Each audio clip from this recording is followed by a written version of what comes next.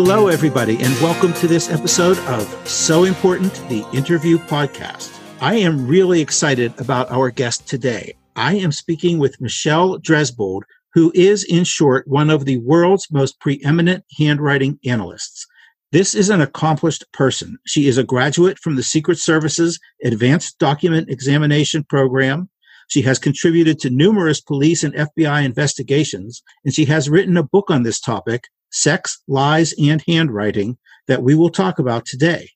It is an honor to have Michelle with me, and what I would like to do is just dive right in. And so, Michelle, I want to welcome you to the show. Oh, it's great to be here. Thank you, Monty. Well, thank you. And as I said, I just want to dive right in. So why don't you tell us a little bit about the role of handwriting analysis, what it is, how it's relied upon by the government, the private sector, and law enforcement, and then tell us a little bit about what got you into this and how your career has blossomed in this. Okay. Well, handwriting analysis can encompass many different things. So the first thing is called handwriting identification. It's who actually wrote something? Was it, who might have forged it? Who wrote something? Who wrote the kidnapping note? That is called handwriting identification. The second thing I do is threat analysis through handwriting. And what that means is how dangerous is a writer? So you get a note, bomb in building. Is it a prank or is it a kid or is it you better evacuate the whole building? That is called threat analysis. And the third thing is called personality profiling through handwriting. What that means, if I see a handwriting sample, I pretty much can tell every single thing about a person. What motivates them, what their intelligence level is, probably what religious background they came from, almost everything. Like, are they good in bed? I can tell pretty much everything from a person's handwriting. What got you so interested in this topic? And did you expect your career to blossom the way that it has? What got me interested, I just happened to read a few books on the subject, found it fascinating. I had already taken psychology and criminology and art. I went to the University of Michigan. I took a course in handwriting analysis just for fun. And eventually I got called in by the police department to work as their consultant. I had absolutely no plans on being a handwriting expert. It never even occurred to me. Then you were called in by the Pittsburgh police? By the hit a homicide. I got a phone call one day and it was simply, hello, we're looking for Michelle Dresbold. This has had a homicide. I was like, oh my God. And they just said, we are looking for a handwriting expert. We heard you were good. Could you please come down to the station? And I did. And that's how I got started, at least working in law enforcement. And it started out in Pittsburgh, but it became, you've had national work as well. Correct? Right. I've actually worked nationally and internationally. So it really started as something that I just found extremely fascinating and had no idea. I had no, I'm going to be this great handwriting expert. I just thought it was so fascinating. Can you tell us a couple things? How might a typical case play out? Like, how would you be? You've kind of described how you were called, but what happens? They call you up, they ask you to look at something, they get you involved. And how does that all work? Every single case is different. I do both civil work and criminal work. I'll give you an example of a criminal case. There was a woman who was murdered and somebody happened to leave a note on her back. So I'm called right into the scene. They want to know information as soon as possible. Whatever I can tell them, I tell them, and I tell them immediately. So I may go to a scene of a crime. I might just, afterwards, there's a bank robbery note. I may just look at the note. Every single case is different. Everything is unique. I also do a lot of work dealing with election fraud. So what do you look at when you see a note? What are some of the things that you're looking for that you're able to interpret? Okay, there's a couple different things. If we do not have a suspect, my job is to look at that note and do a profile of a person. If I can look at a note, I can say we're looking for somebody who's very friendly and needs people, or we're looking for a hermit. I can give them a complete profile of what type of person they should be looking for. If we have a suspect And if we have handwriting of the suspect, I can look at that handwriting and say, yes, he wrote this note, or no, he did not write this note. And the last thing I sometimes do for law enforcement, if we have a suspect, let's say we have somebody we suspect kidnapped a child or maybe in the process of it, my goal is to look at that note and see where his weak points are, what they might be able to talk to him about, how he could break down. So those are some of the things I look for in handwriting. If you see X, for example, then you say it means Y. Okay. So what are a couple examples? Example, if somebody writes very teeny weeny, they're more likely to be a hermit, more likely to be isolated from people. If somebody writes very big and has a right-handed slant, they're the social people. They want to be around crowds. You'll find them among other people. There are example if somebody puts a weapon in their handwriting, and I can tell you almost all serial killers will have their weapon of choice in their handwriting. If they write very small, they are somebody who might hide. Somebody like a Ted Kaczynski who lived in a hut out in the woods. He'll have very small handwriting. Somebody like a Ted Bundy was social and around college campuses and blended into a crowd. He had very large handwriting. So that's an example of, how you might know of somebody, where they may even live. If somebody's super religious, they'll often put crosses all over their handwriting. You might find them going to church. Those are little teeny clues. If somebody tends to use a gun, you will see little bullet marks in their handwriting. It sounds weird, but it's almost always there. You've had a couple of very prominent cases I read about. Can you talk a little bit about them? I'll tell you about one case that was very interesting for me. It's here in Pittsburgh. And it dealt with a dormitory that was burnt down. And every student was able to get out except for one. And unfortunately, he died. And they knew it was arson, but they couldn't figure out why. Why was it arson? It turns out somebody who lived in that dorm got a note, and I won't say the same name, or it said something like, "Dear Liza, if it's the last thing I do, I'm going to get you." And in that handwriting, there was something called a pi sign, like a mathematical sign. I said this, whoever wrote this, we knew then that the target was this young woman, but we didn't know who wrote the note. I said, it's somebody who was into math, because there was mathematical, like they made their H. It looked less like a pi sign. So it turns out it was her math tutor who had burnt down that building. And the most interesting thing about it was when they asked him, why did you do this? He said, I loved her and I just wanted to scare her. I didn't mean to kill anybody. I thought she'd run back and I would save her and I would become her boyfriend. It's mind-boggling. And so you can not only tell about a person's personality, but you can almost convey a sense of what the motives might be. Yes. I mean, sometimes their motives, what kind of person are we looking for? And let's narrow it down. This was quite a while ago, the DC snipers. Do you remember that case? Oh, very well. I was sort of my first claim to fame, I guess. Everybody said it was a lone white male. And there was handwriting in that case. And I said to the head of the department, I said, no, it's two guys. I think they're African American and they have some connection, but not a normal connection with Islam. And the head of this was the head of the homicide division again. He said, Michelle, this time you're wrong. He said, there's no way. All the statistics show this is going to be a lone white male. And I said, it's not. Well, anyhow, of course I was right. And after that, he whatever I say, he would go, yes.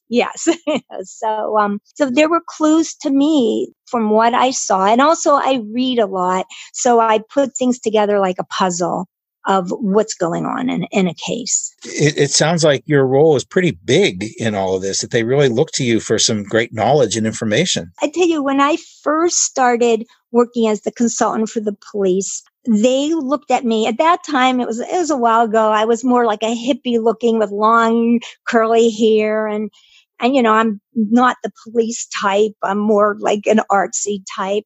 And I walked into the police bureau and they looked at me like, oh, who is this crazy person? And then after a while, after they learned how good I was, I did a talk and I had detectives standing out of the room in the hallway, all the way down the building. I said I got a reputation, not a bad one, that they really wanted to learn some of the knowledge I had to help their cases. You've actually taken a lot of the things that you've learned, a lot of the things that you've thought about, and you've put them into a book. It's called Sex, Lies, and Handwriting, and I promise you there will be links to it. Sex, Lies, and Handwriting. Sex, Lies, and Handwriting. You got it. I'm sorry, I didn't say it dramatically. You have to say it dramatically. That will never happen again. But tell us a little bit about the book. The title itself is pretty compelling, and I would add dramatic. Right. Actually, your brother helped come up with that title. The book, it takes a lot of different cases. Some I've worked on, some I haven't, and it deals with the handwriting. Like if you found a note at a crime scene, what would you know about that person? How would you go about profiling them? Now, the book isn't just about criminals. Maybe your neighbor's a little nuts. How nutty is he or she?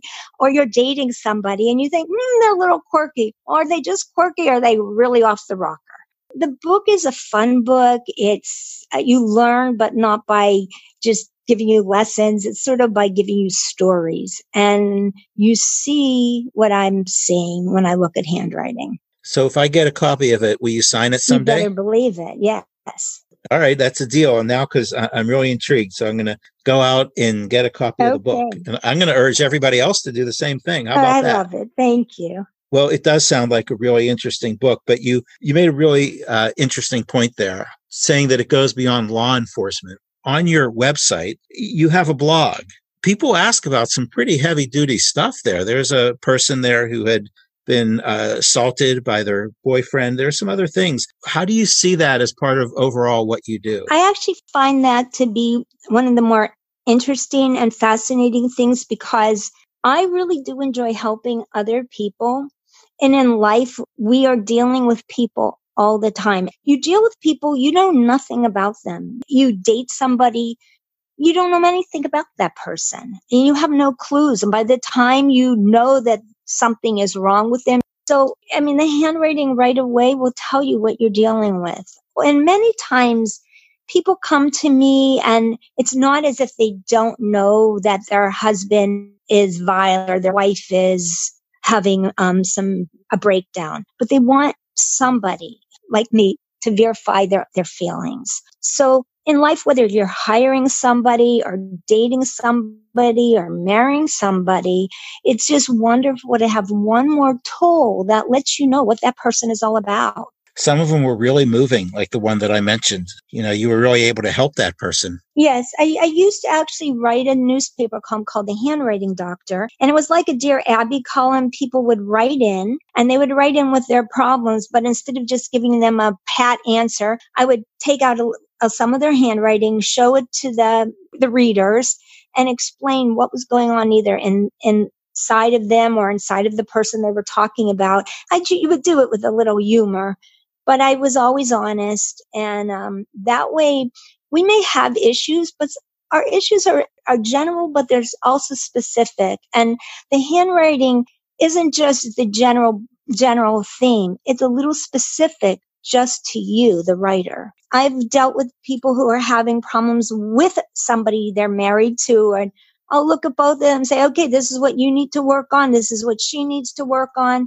And so instead of spending years in counseling, I get right to the point. This is what's going on. This is what's going on. Or if you're working with somebody, how do you get along better with that person you're working with? And you feel it's impossible. What are their weak points? How do you help? How do you get along better with that particular person? Between the book and between the work that you're doing with law enforcement and the work you're doing with just people, you seem like a very prolific person. And in that vein, you're concluding a novel right now. I am. Right? I'm finishing up a novel called Dagger Strokes. And it actually deals with something I wrote about in my first book, Sex, Lies, and Handwriting. I had written about who was the real Jack the Ripper. And I took that chapter of my book and I turned it into a novel. And it deals with a young woman who happens to be a handwriting expert. And she doesn't mean to get involved in helping solve the Jack the Ripper murders, but she gets called in by Scotland Yard and her life becomes in danger. And it turns out at that particular time, 700 letters were written from all different kinds of people, all claiming to be Jack the Ripper. But only one letter, which happened to have been wrapped around a half of a human kidney, was really from the real murderer. When are we going to get to enjoy this book? It sounds amazing. I really hope soon. These things take a long time. We're in the middle of a pandemic. I do know. But I'm really hoping. My fingers are crossed. It's a fun book, and the characters are really interesting that I've kind of created, and now it's like I know these characters. It sounds like it's going to be a great book. I'm looking forward to it. And this has been a great talk. But there's one other thing that I want to ask you about. Sure.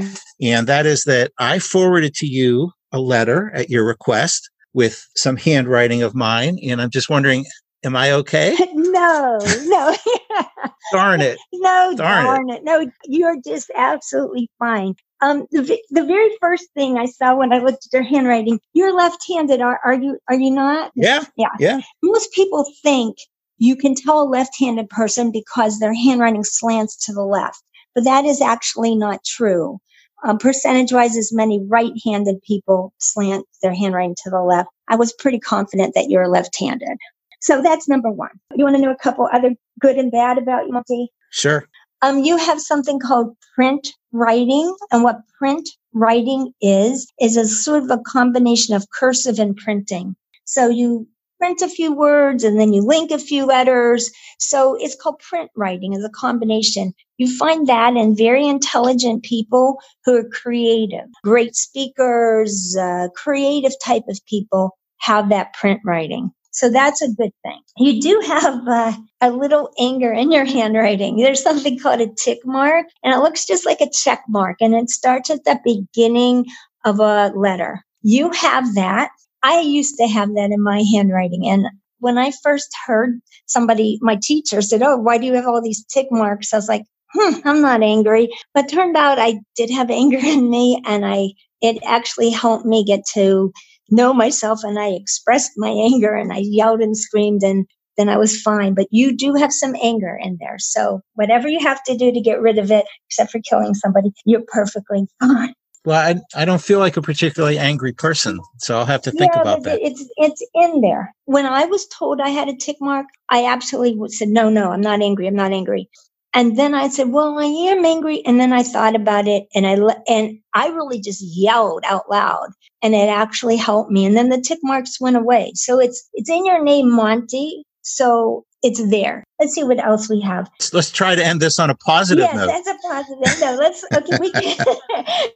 Your handwriting, it has a lot of up, meaning you emphasize your letters going high, like the top of L's. It's long. That means that a lot goes on in your head. So your head is thinking all the time. Even sometimes when you're sleeping, it's busy thinking. And sometimes you just need to chill out a little. But your brain often on overdrive, just really thinking of all kinds of thoughts. I give you another good positive. I find that a positive. You sign your name in the middle of the page. You could sign your name on the left, the middle, or the right. You sign in the middle, and that means you like to be part of a family, a community, a part of a team. So you are a very good team player. So if you're working with other people, you want them to succeed also.